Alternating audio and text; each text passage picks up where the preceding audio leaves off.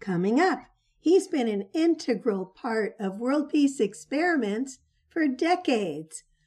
But first, welcome to Imagine Peace, the podcast that invites you on a transformative journey toward a world filled with harmony and understanding. Together, let's ignite the flame of peace within ourselves and radiate it outward so we can have a future where unity prevails. This is Imagine Peace, where dreams become reality. Join us as we explore the power of compassion, the beauty of diversity, and the potential for positive change. Hello and welcome to another episode of Imagine Peace. I'm Marbeth Dunn with my beautiful co-host, Terry Angel. And today we have another amazing guest, Dr. Joseph Boxermen. And he has been a certified teacher of transcendental meditation since 1970. He's participated in numerous world peace projects with the TM organization, and he has seen firsthand the results of group practice of TM as a means to reduce violence and conflict. He's also a professor of management at Maharishi International University in Fairfield, Iowa, USA. He teaches courses in the science of creative intelligence and also introductory statistics. Well, I am so thrilled that you are here, Joseph. Welcome. Thank you, and it's great to be here as well. So I'm really excited that you were probably in that experiment in Washington, D.C., or one of the experiments in Israel. Yes, I was in the one in Washington, D.C. in 1973, and 4,000 people assembled from 81 countries. Wow. And the number of people on the assembly grew gradually, and when it hit a certain threshold, then crime in Washington, D.C. dropped off precipitously. And that was what the previous experience with this practice had continued. And for instance, in 1978, we made our first experiment of this sort. Many different cities throughout the world hosted teachers of TM who had the advanced program called the TM City program, which includes the procedure for yogic flying. And we did some tests in Rhode Island, and it showed across the board all sorts of declines in negative trends. For instance, not only crime, traffic accidents, hospital admissions, infant mortality, but also even the purchase of cigarettes declined during our presence there. And positive trends like employment and consumer price index increased. Well, consumer price index, that probably would have gone down. But the positive trends went up and the negative trends went down, because when there is orderliness in an environment, it penetrates that environment just like turning a light on in a room. A light may be just a small number of cubic centimeters or cubic inches, but it lights an entire room. So that's the principle. That's fabulous. How long were the experiments? We were in Rhode Island for about 2.5 months in the summer of 1978. Then the next one that followed right on the heels of that was called the World Peace Project. And Maharishi asked people if they'd like to go to different countries. All our expenses were paid. I was in Nicaragua. It was at a time when there was a civil war between the dictator Somoza and the Sandinistas. And when we came, the war settled down and things progressed so much that both sides had agreed to elections. And then we invited President Somoza to pay our hotel bills since we had produced peace for his country. But he declined to do that. And so then we had to leave, and that's when everything flared up again. Oh. And then the next, after that, was 1980 in New Delhi, India. 3,000 advanced meditators were there, and similar things. Crime went down in the city, things like that. So it's a known phenomena that is new for our scientific age.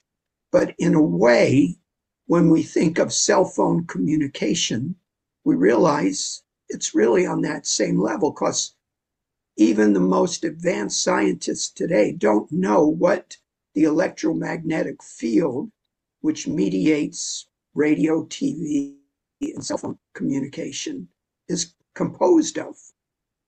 So we just take one more step and we understand that consciousness is a field as well, and that we can, in the same way that we can create an impulse in the electromagnetic field that will travel. And for instance, it's because of that electromagnetic field that we can communicate with our little robots out there on Mars. So we send them a signal. Maybe it takes 8 minutes for that signal traveling at the speed of light to reach that little device out there on Mars. But we can do that even though no one knows what the electromagnetic field consists of. So this is the field of consciousness that we're dealing with. I love that. So I'm very interested in what the yogic flying is. Can you explain that? Yeah. We just think of everyday mind-body coordination. For instance, I'm able to raise my hand with hardly a thought. It's because mind and body are intimately connected. And so we have a certain conception of what mind-body coordination consists of in our everyday world. But what if we were able to use these deeper laws of nature, the field of consciousness itself, to extend that ability for mind-body coordination? And that's really what yogic flying is about. And the way we look at it from a scientific standpoint is very interesting. And that is, when a person is engaged in yogic flying, the coherence in the brain, the orderliness in the brain, and the connectivity between the right and left hemispheres and the frontal and occipital lobes are very strong and intense. And you would think that during meditation, our brainwave activity would just kind of straight line and there'd be no activity. But actually, that's not what science has found. What science finds is that different areas of the brain, which are normally responsible for diverse activities in our active life, in this very settled state of consciousness, all those different areas of the brain operate in perfect synchrony. And that's what we call brainwave coherence and brainwave orderliness. And the way that ties in with yogic flying is that yogic flying produces the most dense experience of this brainwave coherence. Now, what's interesting is people might think that that's very unusual, but there's a wonderful book called Supreme Awakening, which I might be able to show you in a minute. And it shows that throughout history, there have been these experiences of people with higher states of consciousness who have this experience of oneness. For instance, the English poet William Wordsworth would have these experiences, and he couldn't produce them at will. But these experiences would make an individual see the world from a different standpoint. For instance, the English poet William Blake wrote that if the windows of perception were cleansed, then human beings would see the world as it really is, infinite. And so this deeper level of life exists, but we need to do something to have it part of our daily experience. And that's what transcendental meditation does. It incorporates this inner dimension of life, which in the past only very rare individuals experience, maybe 1 in 100 million on Earth, very small percentage. But now every individual can move in that direction, where right from the very first day, this coherence is there, along with a very settled state of the physical body. So it's a real thing. And yogic flying does that to the maximum degree. So I should say we're not at the stage where we're hovering off the ground, although that is the ultimate goal. But when a person practices yogic flying, we have, for instance, when we do it in a group, we have mattresses, foam mattresses, and a person will all of a sudden start bouncing around. They're sitting quietly in meditation, but the body is responding to this impulse, and it just starts bouncing or hopping. And so it shows that this coordination between mind and body is a real thing. And as the individual consciousness becomes more pure, then that inner and outer relationship can be demonstrated more on the physical level. I love it. What do you think makes TM such a powerful tool for peace, whether it's internal or external peace? That is a great question, because I was just mentioning this to some of my students last night, and that is every student of TM, right from the very first day, has this deep inner experience, and it's quite amazing. And you could think, how could someone have that without months or years of training? And the reason is it's a completely natural process.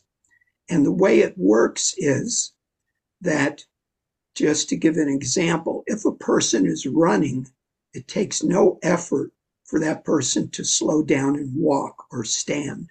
And so there's a principle involved that within the ability for greater activity lies the ability for lesser activity. And so it doesn't take effort to meditate. Many people in the past have thought, oh yes, I've got to concentrate and push thoughts out and all that. And of course they would get a headache or whatever. So that's a kind of human effortful thing that will only activate or excite the mind. But with TM, we make use of this ability, which is found wherever we look at activity. That activity has the natural tendency to settle down. You stir your coffee in the morning and you take the spoon out and it'll continue, but then it'll settle down and it'll become quiet. So in TM, we give the mind an inner direction, and then effortlessly, just because of this tendency, the mind will gradually settle down. And this happens right from the very first session. So there's another important principle. This principle that I'm mentioning is the ability for lesser activity within any greater activity. The other principle is the principle of attraction. And we use the example of a person standing on a diving board. So all they have to do is take the correct angle, and then an attractive force, gravity, will draw that person into the water. No effort is needed. And so if this inner field is really what we say it is, so beautiful and attractive, wouldn't the mind naturally go in that direction given the opportunity? And so this principle of attraction is also a natural process that we see all around us. A bee is flying around. Well, that's one of the aspects of a bee, to fly. But as soon as it finds the flower with the nectar in it, then it settles because it's attracted to that source of nourishment. And so this is also the tendency of the human mind. So the instruction process is just giving the mind this inner direction, which is done on a one-to-one basis. It's not taught in a mass situation. So one-on-one, and the person takes this inner dive, and right from the very first day, they're an expert meditator. So it really is wonderful. And then, of course, to enjoy practicing it twice a day, there's one other thing that's necessary. It can't be a chore to sit down and meditate. It has to be something delightful. And so people do it because it's like an oasis in the midst of all the turbulence of the modern world. Beautiful. So, Joseph, I'm sure you're familiar with our project and what we have going of the I think it's desire wonderful to reach 10 million plus people meditating across the planet. Do you believe that peace is possible and that this is a mode that will help to usher that in? Yes, absolutely. How can you have peace through violence? It doesn't make sense. Of course, at some point, everyone is exhausted and doesn't want to fight anymore. But what you've done through violence is just plant the seeds for further violence. So, your project to have 10 million people just close their eyes, it works because any form of meditation, except, as I mentioned, processes that involve effort, control, or concentration, is going to allow the awareness to settle somewhat. And if you have that many people, 10 million people doing that, then there's no doubt that it has an influence in the world. So anyone who can, no one has to learn how to meditate in a TM way if they just want to do it on their own, sort of in a casual way. And that is just close your eyes, sit there, take it easy, don't mind what's going on. But usually what happens is after people are familiar with some very easygoing type of meditation, then they'll come to me and say, you know, I've been doing this meditation for a couple of years. I enjoy it, but now I'm ready for more. And then they pick up TM. But then other people, it's kind of interesting. There's the exact other end of the spectrum. There are people who say, you know, I didn't think meditation is for me. I can't sit with my eyes closed for 2 seconds. But with TM, it's easy. So sort of both ends of the spectrum will pick up on TM. But the fact is that any form of meditation or just sitting quietly with your eyes closed is known to have a positive effect on our day. And if you can do it for longer, better. If you can do it twice a day, even better. And if you can do it every day, even better still. I learned TM back in the 70s as well. Oh, that's wonderful. Yeah, and I practiced it for quite a while. The meditations that we lead, what we do is we guide people into the unified field, and then we focus on the earth and just send waves of peace and love. You know, I actually see the field as rainbow shimmers. So that's how we guide people through the meditation. And you're also a statistician as well. So Of you're sorts. So have so I think the statistics, well, we've had some great statistics with our meditations. And I know you've had some great statistics. Well, not you personally, but all of the TM practitioners who've gone in to other countries and our own country to meditate have had some amazing statistics. Do you want to talk about that? Yeah, I saw that you did a very good empirical measure by having, I think it's called ACLED, Yes. right? Yeah. Yes. And this is a very reliable procedure where independent third-party analysts will look at news reports and they'll just judge, is this one positive, negative, very violent, very peaceful? And this analysis of news reports reflects the condition of the world at a particular time. And so I saw that you had very good results with your use of that news analysis. And that's a very good measure of the state of society. what we've done is we've used FBI statistics. So FBI and police departments are very vigilant in measuring crime and reporting and consolidating their measures.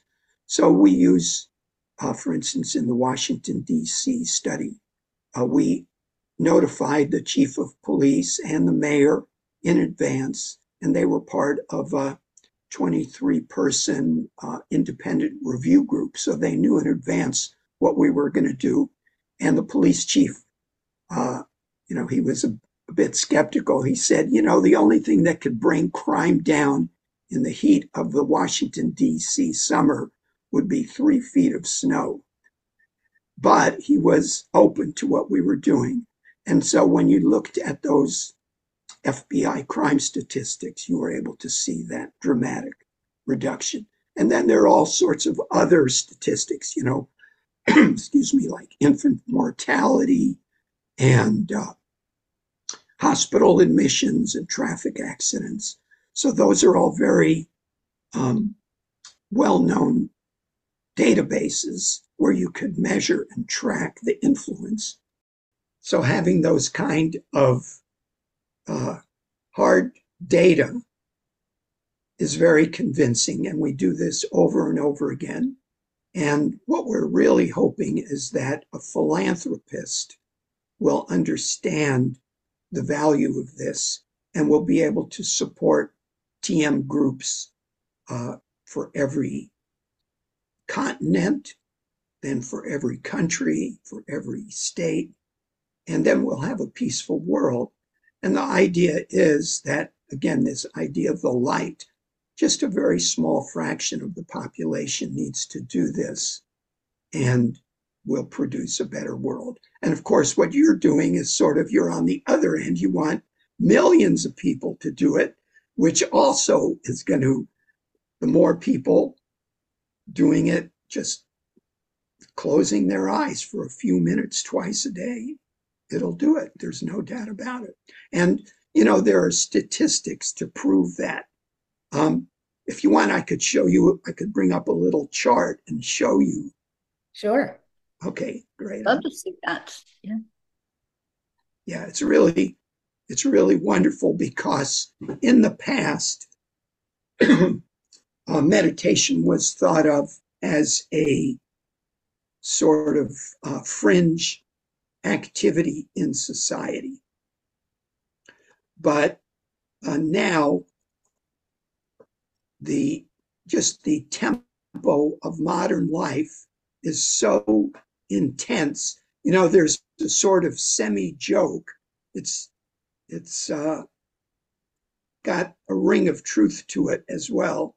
And that is, whatever the speed of life that you are experiencing today, it's the slowest that you're ever going to experience it. So this is what's called a meta-analysis. And what that means is that many different studies are aggregated to show the influence of different procedures for reducing anxiety.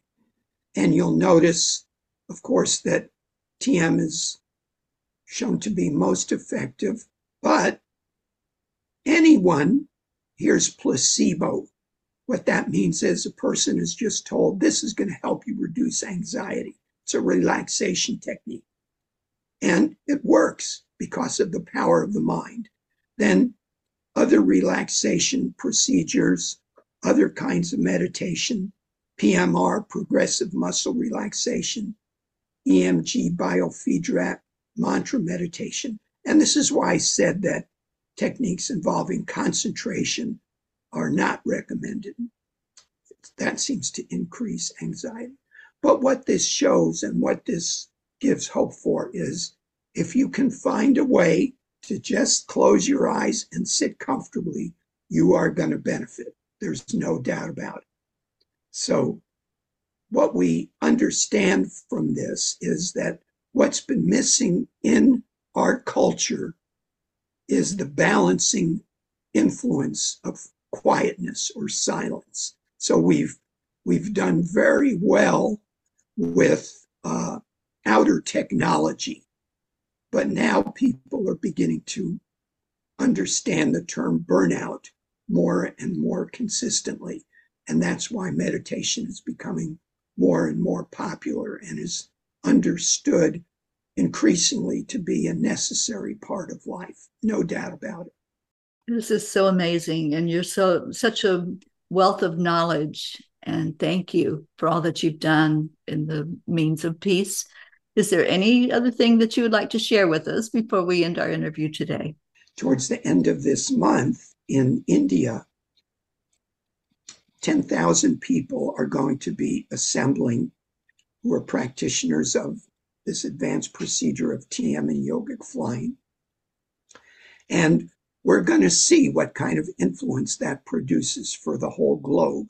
And this is the 40th anniversary of when we had 8,000 of these advanced practitioners here in Iowa in the dead of winter. It was a freezing cold winter, but we had 8,000 people practicing these procedures together. You can imagine it was totally amazing and wonderful.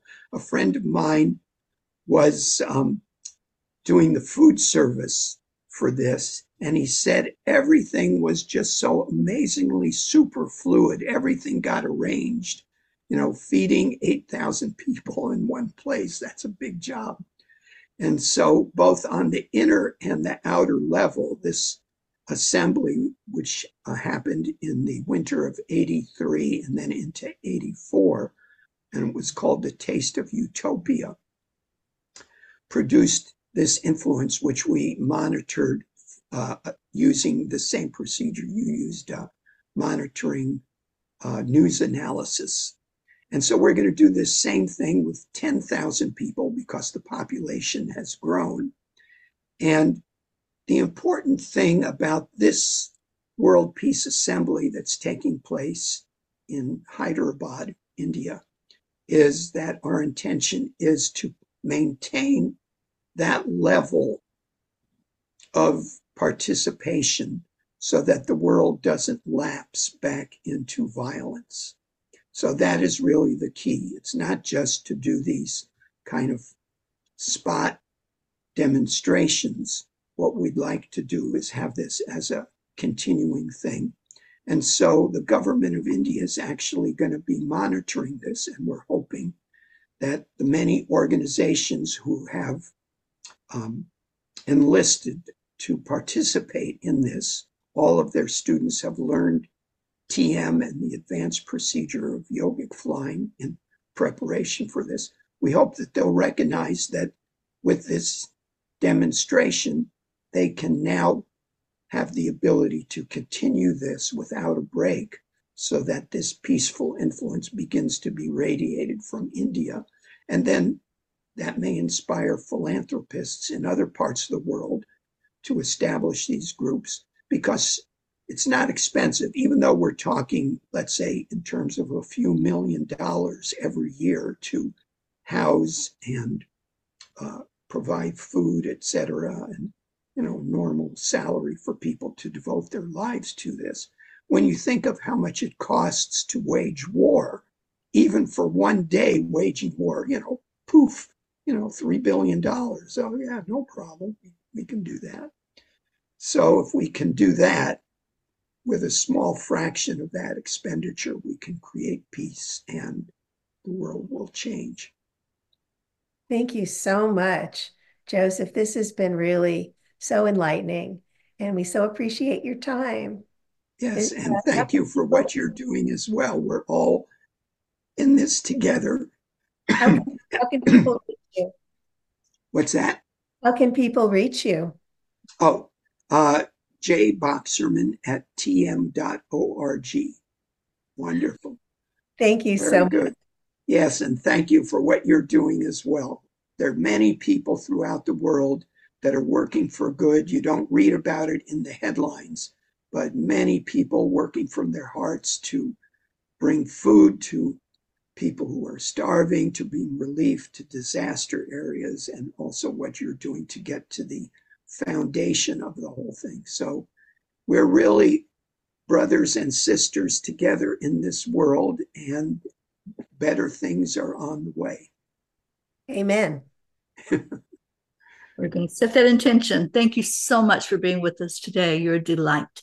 Yes, thank you for what you're doing and for making this available. Imagine Peace is brought to you by 10 Million for World Peace. Join our daily 7-minute guided meditations for world peace and monthly healing circles at 10millionforworldpeace.org. Together we can create a peaceful, happy planet.